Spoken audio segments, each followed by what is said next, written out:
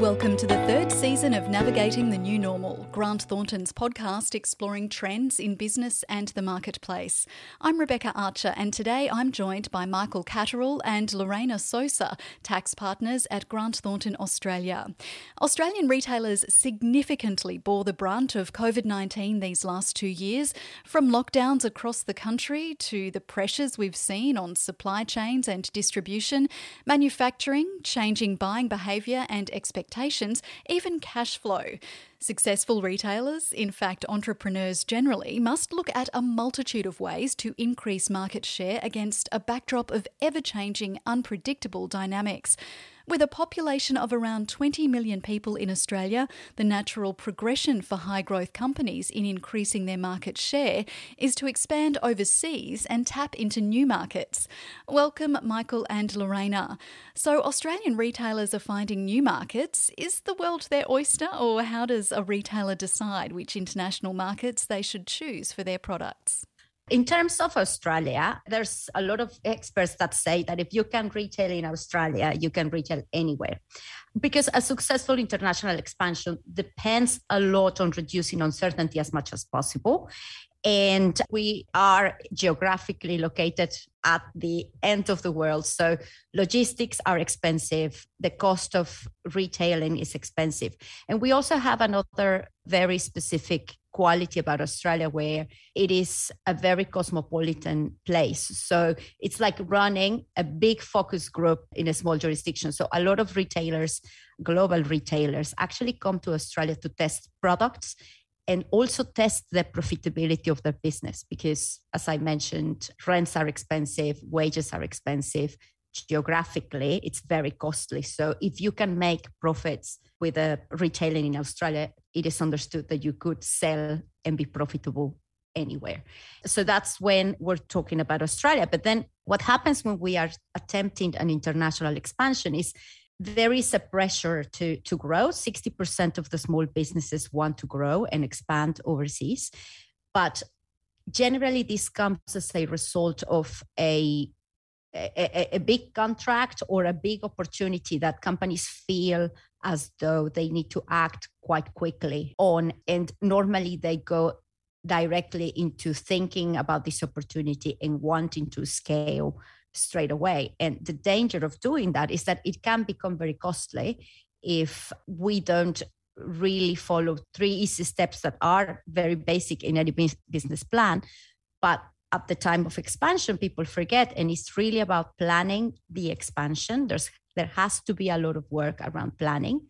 Then it's around implementing the expansion, the international expansion, and then scaling. What we often see is people go from nothing to wanting to scale the business quite naturally. And that's where there are lots of costs, hidden costs. And if they are not planned correctly, then that could wipe out the value of a business from 30 to 50%. Because once you expand, and if you expand under the incorrect premises, then it can become very costly very quickly. And the likelihood, and we'll talk later on more about the research, but there is research about 4 key elements that actually make an international expansion successful. And often businesses fail in those 4 key elements of planning, and then they need to close down the business. And that could really, you expand because you're trying to increase value, but you end up losing 30 or 50% of your business. So even for successful, mature Australian retailers, and they've been successful here, and we're hearing that if they could be successful here, they can be successful anywhere. It's very far from the world is their oyster. Even the world's biggest companies, most established companies, really need to be selective about which markets they go into. And it really is a case of if you fail to plan to fail. And it's, as Lorena, you were saying think about product suitability. Do I have something which is going to work well in a particular market? But then also think about the complexities and costs associated with your chosen market. There's a huge difference, even if you've got a product that is going to work well anywhere in the world. There's a huge difference between, say, going into New Zealand, which we see a lot of our clients, a lot of businesses doing as a bit of a testing ground, but also an opportunity to extend effectively their Australian business versus going into maybe towards the other end of the scale, going into somewhere like China. And there really is a important risk reward calculation to be done. New Zealand, while a lot of businesses have a fantastic business level of profitability in New Zealand, it is a small market, undeniably. So why do Australian businesses go into New Zealand? Geographical proximity, cultural similarity, language, legal system, tax system, all of these sorts of things make it the chances of success in New Zealand relatively high compared with many other places, but then you are addressing a relatively small population, small market. Towards the other end of the scale, somewhere like China, enormous population. So the rewards are potentially very high if you can be successful there. But again, we've seen the world's largest companies in many instances not manage to be successful. And there are many reasons for that. There's language barrier to overcome, cultural differences, regulatory hurdles, unfamiliar legal system, all of these sorts of things can come into play. So the important thing is think about where's your product most likely to succeed, but also where are you most likely to succeed given that particular jurisdiction's inherent complexities. And on that point, Michael, I think going back to our original point is just understanding what is your market and at what point you should expand. So in terms of that concept of trying to scale straight away, the issue is we normally, as humans, make the decision on aspirations. We think China is a huge market. Therefore, that's what we aspire to do, conquer a market with a lot of potential. But the first step, which is the first step to a successful international expansion, is actually understand the market and understand your product in the context of that market. And in doing that, for example, going back to your example in China and the complexity, yes, it is a great market, but then you need to understand that for the Chinese market, it is very likely that you are going to have to localize your product to fit the market because China has a very different and complex regulations. It has an entire different social media and marketing system, and it has a lot of regulatory differences, for example, currency control and the types of licenses to obtain to be able to market there. Therefore, when you're thinking about an international expansion, such as going into China, your business model needs to be designed to cater for that, which means very likely you're going to have to establish operations in China and have a local person run them because it is going to be very difficult that internally you have a person that knows the brand, that also knows the market at the level you're going to require. And having to establish in China is going to bring cost associated with that and also a lot of planning around the types of licenses you need to obtain and the types of permits and your international tax structure as well. Yeah, we're mentioning China a lot, not because it's the only market. Correct. I mean, the US is the other very large market that we see a lot of retailers trying to break into. But China is somewhere that a lot of retailers have some level of familiarity with because China is almost inevitably in so many retailers' supply chain. But it's very different from then setting up a business there versus having somebody else, a third party, basically run everything for you as an outsource in terms of doing your manufacturing. And in those instances, the brand knowledge becomes secondary to the market knowledge. So we have the other end of the spectrum where we may have circumstances where you should customize your product to a global audience. It doesn't matter in which country this global audience is located. And one good example of this is luxury products. Your demographic for luxury products is going to be very similar across the world. So in that instance, it is very likely that you're going to need an internal person that knows the brand well and knows how to market the brand well. And it's not going to be so relevant to have a local person that actually drives the business. And why do we mention these differences? Because that brings us to the second point in any key successful international expansion, which is finding talent. It is not the same if you are going to have to find talent for a local person in China that is going to drive your business, as opposed to the talent you're going to require to drive an international expansion for a luxury product. Because in that instance, it is very likely that that key person is going to come from your own company, somebody that knows how to market really, really well. And that has the consequence as the type of company or setup that you're going to have from the regulatory perspective, what employment taxes you are going to have to pay in the local country, and how do you need to set up your logistics? Because then the next point about whether you're going to be successful or not is actual logistics, good logistics setup and system, and a good invoicing system. Because often, Michael, we find a lot of issues around the setup and the invoicing, particularly around taxes like sales taxes and VAT.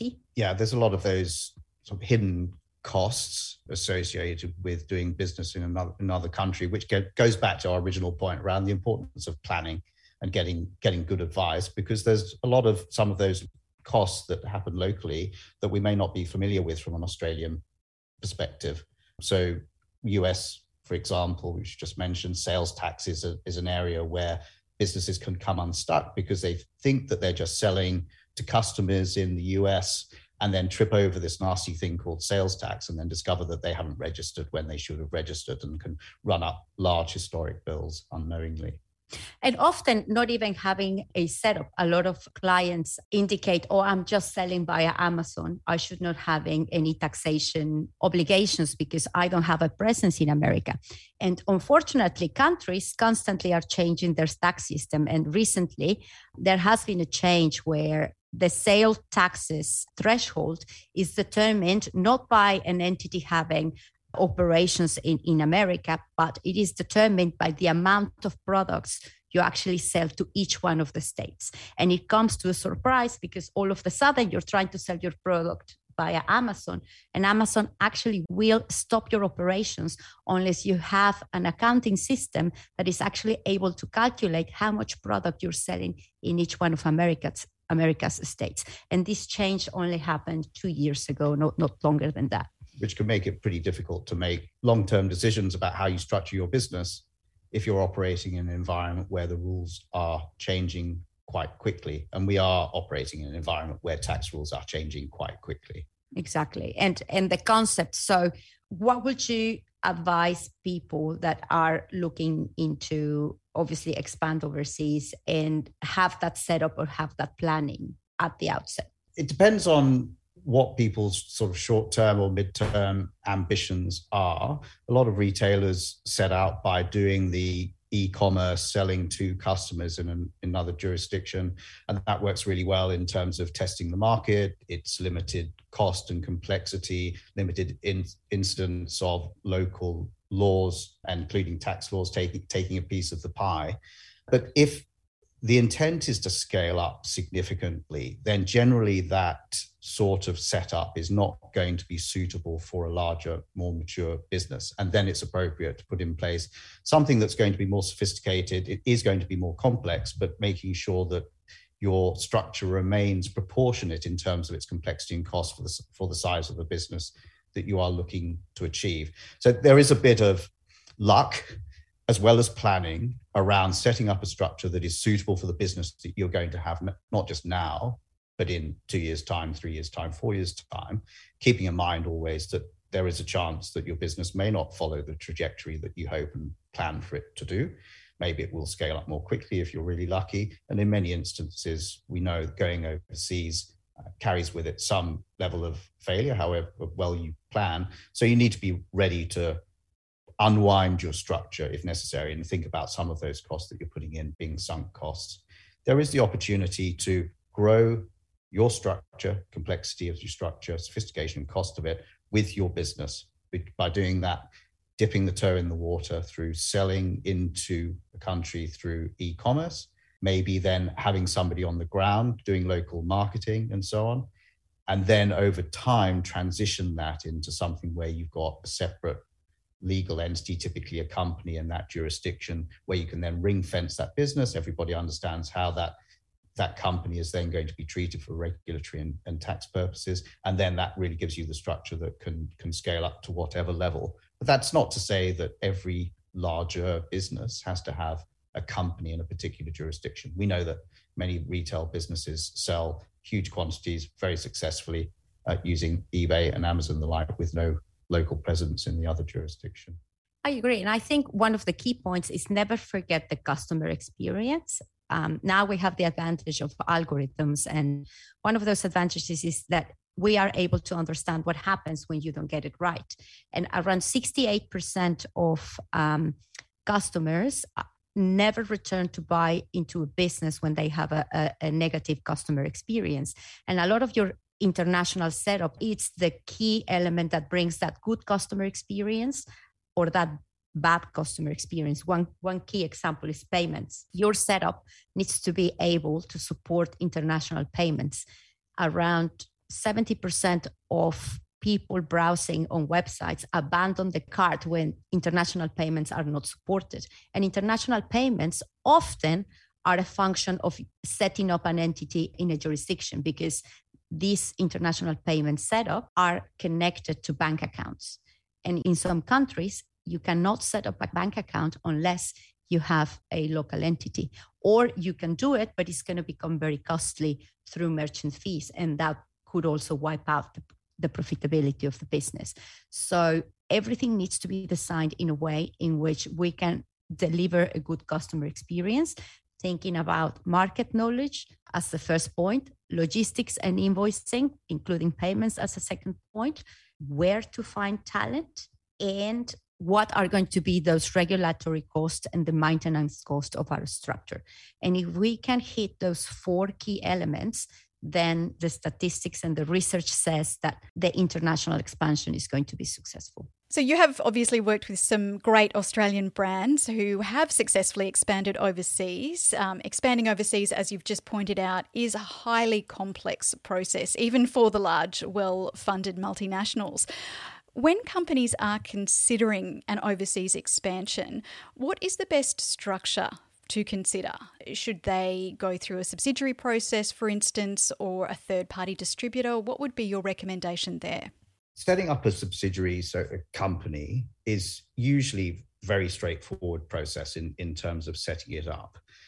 But we would often advise that that might not be the appropriate structure if there isn't absolute clarity around the longer term success of the business in a particular jurisdiction. So if you don't have a tried and tested market, you're not familiar with that country, then that may not be the appropriate way to go, because if there's failure, then you need to unwind a legal entity rather than simply pull out and stop doing business there. And we've seen that end of things reasonably frequently, where we've had to help companies to unwind processes. And it can be a fairly lengthy process because a company needs to be liquidated or wound up. So that can be a 12-month plus process and is subject to the rules of that local jurisdiction, which we may not be familiar with in terms of getting it cancelled. Because if you don't cancel the company, then it may continue to be subject to rules and regulations, subject to compliance requirements and so on. So it's easy to set up. It's actually probably a bit more difficult to get rid of. There is a halfway house, which is to operate effectively as if you have a company, but via a branch. So a branch is typically where you don't have a legal entity, but nonetheless, you subject yourself to a lot of the typical rules, regulations, and taxes that might be associated with a company. And the way that it might be helpful to think about that is in Australia, there has been a lot of alignment, particularly the tax laws around whether you have a branch in Australia versus a company. So that choice as to whether to have branch or company tends not to be a tax-driven choice, which is the right way to think about it. In fact, a lot of these questions are not tax-driven choices, or they shouldn't be, because you end up in a position where you have equality of treatment between these two different types of entity. The benefit of a branch is you don't have to then go through that liquidation or unwind process to quite the same extent as if you do a company. But it's important to realize that often you will be subject to many of the same laws, including tax laws, as if you did set up a company. Where I do advise less against setting up a branch and more towards the company is where we know that there's going to be that long-term business in a particular country. And there might be uncertainty around whether you, in fact, have established what's considered under the local rules to be a branch. An example of that might be where you send a marketing person over to say you're having quite good, sales through eBay or something, and you put somebody over there to help with the local marketing. It's not the easiest question to determine whether, is that a branch? Have I already established a branch? Am I going to be taxed as if I was a branch or a company? Or what regulations am I going to be subject to? What if I then put another person there to look after the local finance, and maybe another person to do a bit more marketing? At some point, I may have gone from not that different from selling to a country and not subject to local taxes and so on, to gradually moving towards, now I've got a branch. But at what point is that? Did I have a branch last year? What about this year? Did I miss filing a tax return last year? So there's a bit of gray when you do it that way, but it's a good way of testing the water. So it's horses for courses, of course. And like every good tax person, I say it depends. And you could also think about acting through a third-party entity. Maybe you get an agent and you have the agent to operate your business, but you also need to think about how much you want to control the customer experience. And often when you resort to a third-party agent, you cannot control that customer experience, which, as Michael was indicating before, the key is not to have tax driving decisions or economics driving decisions, but having the customer experience driving decisions. So in that particular point, it is important to think, what's the customer experience that I want to give, obviously my international customer, and how much budget do I have for this expansion? Because often we find that you have to have capital for around 2 years of operations internationally before the operation is successful. And that's so much how much budget you need to set aside to support the operations between 2 to 3 years. And you have to be prepared for that. Otherwise, as we mentioned, the winding up of that business not can only make you lose money, but also can have the impact of reducing the existing value that you already created in Australia, for example. And in some countries, you will effectively have the decision made for you in terms of whether that light touch approach is really viable at all. To go back to talking about China, there's not much that you need to be doing in terms of local operation there before you have a raft of regulations, legislation that you need to comply with, and you need some level of formality around what your operations are there. There are registrations that are required and so on. So it depends what the jurisdiction is. Some are easier to have that light touch approach with. Others, it's better to set up the entity, be ready for the costs that are going to be inevitably associated with having a company. There might be accounting requirements, audit requirements, depending on the size, and other tax and regulatory requirements. But sometimes you just can't avoid that. If you want to do business in a particular jurisdiction, then you may have to deal with that. And that's why planning before scaling is so important, and not just scaling for the sake of growing quickly, which is hard in this time when we need to react quickly to everything. So you're still an Australian-owned company, and presumably you have Australian and now international tax obligations to meet. How do you efficiently and effectively navigate a multitude of taxes both here and overseas? The first thing that I would say in relation to that is something that might be missed in the planning stage, which is that it's not just being subject to overseas taxation that makes things complex. It's Australian tax all of a sudden starts to become much more complicated. If I look at companies that have a purely domestic Australian business compared with those which have overseas operations, particularly in less Australia similar environments, then their Australian tax position becomes much more complex. And I think that's something that people don't necessarily realize when simply go, even if you just set up a company in New Zealand, all of a sudden your tax return doubles in size. So your company tax return becomes much more complicated. What's the reason for that? the ATO is suddenly concerned about whether the Australian business is reflecting the right amount of profit in Australia, or is all of the profit going somewhere else? Now, it's less likely that you're going to have that situation with New Zealand where you've got a relatively similar tax rate, but where you've got, say, a subsidiary in Ireland and you're paying a 12-ish% tax rate there, then the ATO is very concerned to make sure that you're returning the right amount of profit in Australia. How does it do that? It requires you to complete many more sort of schedules and disclosures in your Australian tax return. And the other way that the government ensures that you do that is that there's a whole raft of legislation, a lot of which are quite new rules, and many of which are very complex rules, to make sure that you're not putting in place a structure which is artificially putting profit in an overseas or low tax jurisdiction. So that's the first point that I would make in relation to that. Expect that your Australian tax compliance is going to become a lot more complicated, never mind making sure that you deal with the overseas regulations as well. And as well, I think a lot of it is myths. So we often hear the myth that reducing their tax position or making it less complex is as easy as I'm just going to move to Monaco where nobody pays taxes. And often we get that question, how do I stop paying taxes? And it's not as simple as it sounds. In reality, a lot of this planning stage stems from the need to understand what are the long-term shareholder objectives and understanding whether they are looking into growing this business for a long term and live out of the dividends, or is their plan an exit? And if the plan is an exit down the track, then the two strategies at the shareholder level are completely different. One example is when you have a technology companies, Australia has a lot of startups and a lot of technology companies. And when the plan of the shareholders is to grow the company to the point of exit, then it's very likely that they may be needing to think at some point to actually move the company to America. And the quick reason for that is that the multiple that is paid in America for technology companies is 4 times larger than the multiple that Australian investors will pay for the same business.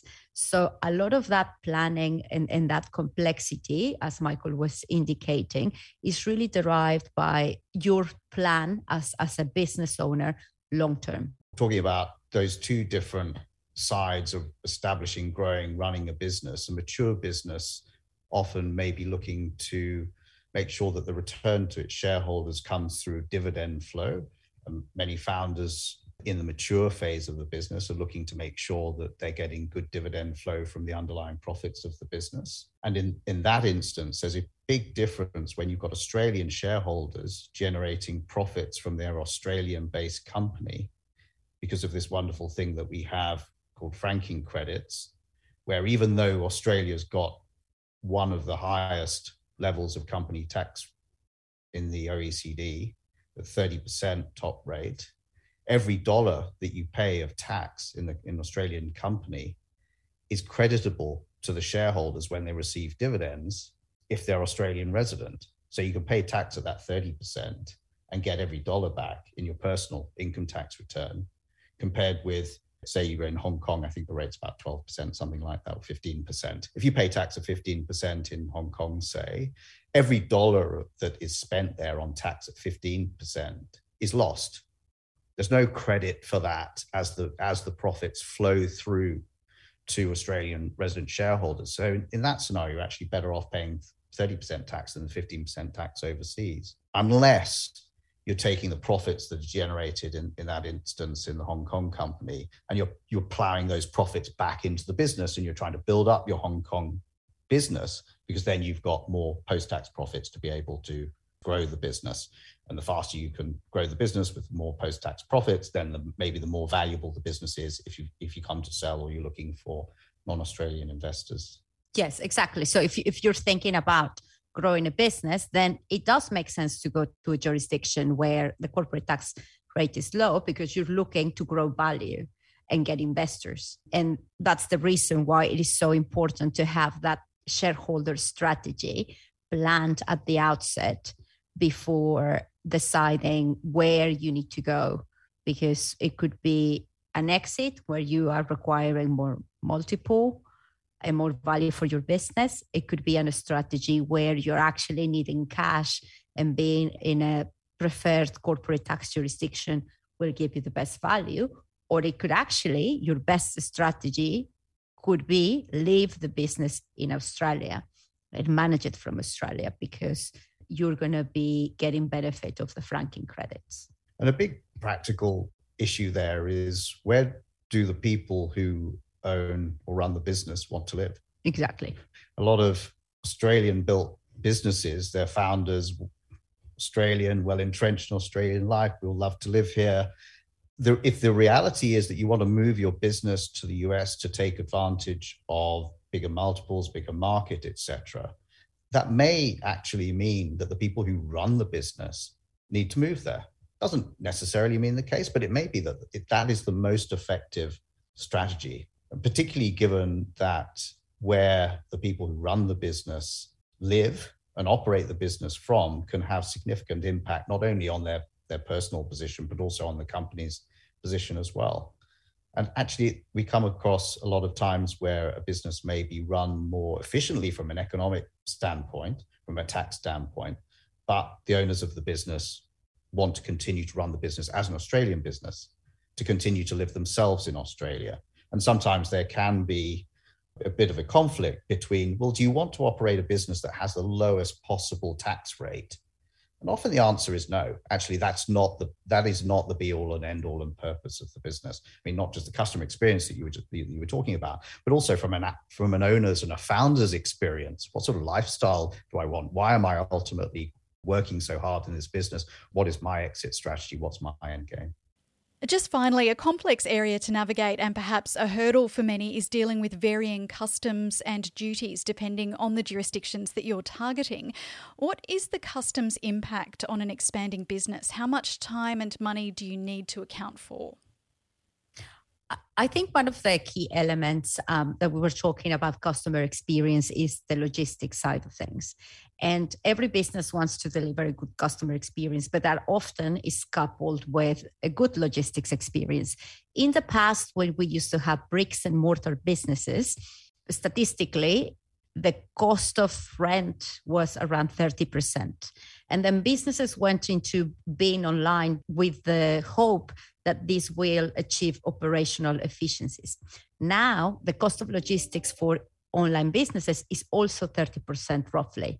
And this is because it's become way more complex, but also one of the key elements of this cost is the taxes you have to pay, either the customs or in the case of Europe, for example, the VAT. And a poor strategy around your costing and your customs and logistics setup could actually make that you could be paying 20% on your full retail cost, which could make you very uncompetitive. It could actually, in businesses that are making 10% profit overall, you could actually gather how much issue it will be to be paying 20% on customs and duties just because you had it wrong or you didn't plan it properly. So there are lots of logistics elements around having a good customs strategy. And a lot of it is involved to what systems do you have, which is the entity that should be invoicing. And often logistics companies get this wrong, get the incorrect either entity or the incorrect value. And this could all very quickly generate a very large hole in your pocket for not having the correct setup in terms of logistics. Often we have manufacturers nowadays less and less moving more into Cambodia, Vietnam, and Thailand, but they used to be often located in China. And from the outset, it is very important to understand how the invoicing should be performed and what's the proper valuation method to make sure that that's not a hole in your pocket. Lorena and Michael, thank you so much for your time and expertise on all of these issues today. Can people track you down on LinkedIn via phone or email if they would like to talk more about setting up shop overseas? Yes, you can find me on LinkedIn, and also if you go to the Grant Thornton Australia website, you'll find my contact details there. Same for me. I'm available on LinkedIn, or you can send me an email to lorena.sosa@au.gt.com. If you liked this podcast and would like to hear more, you can find and subscribe to Grant Thornton Australia on Apple Podcasts or Spotify.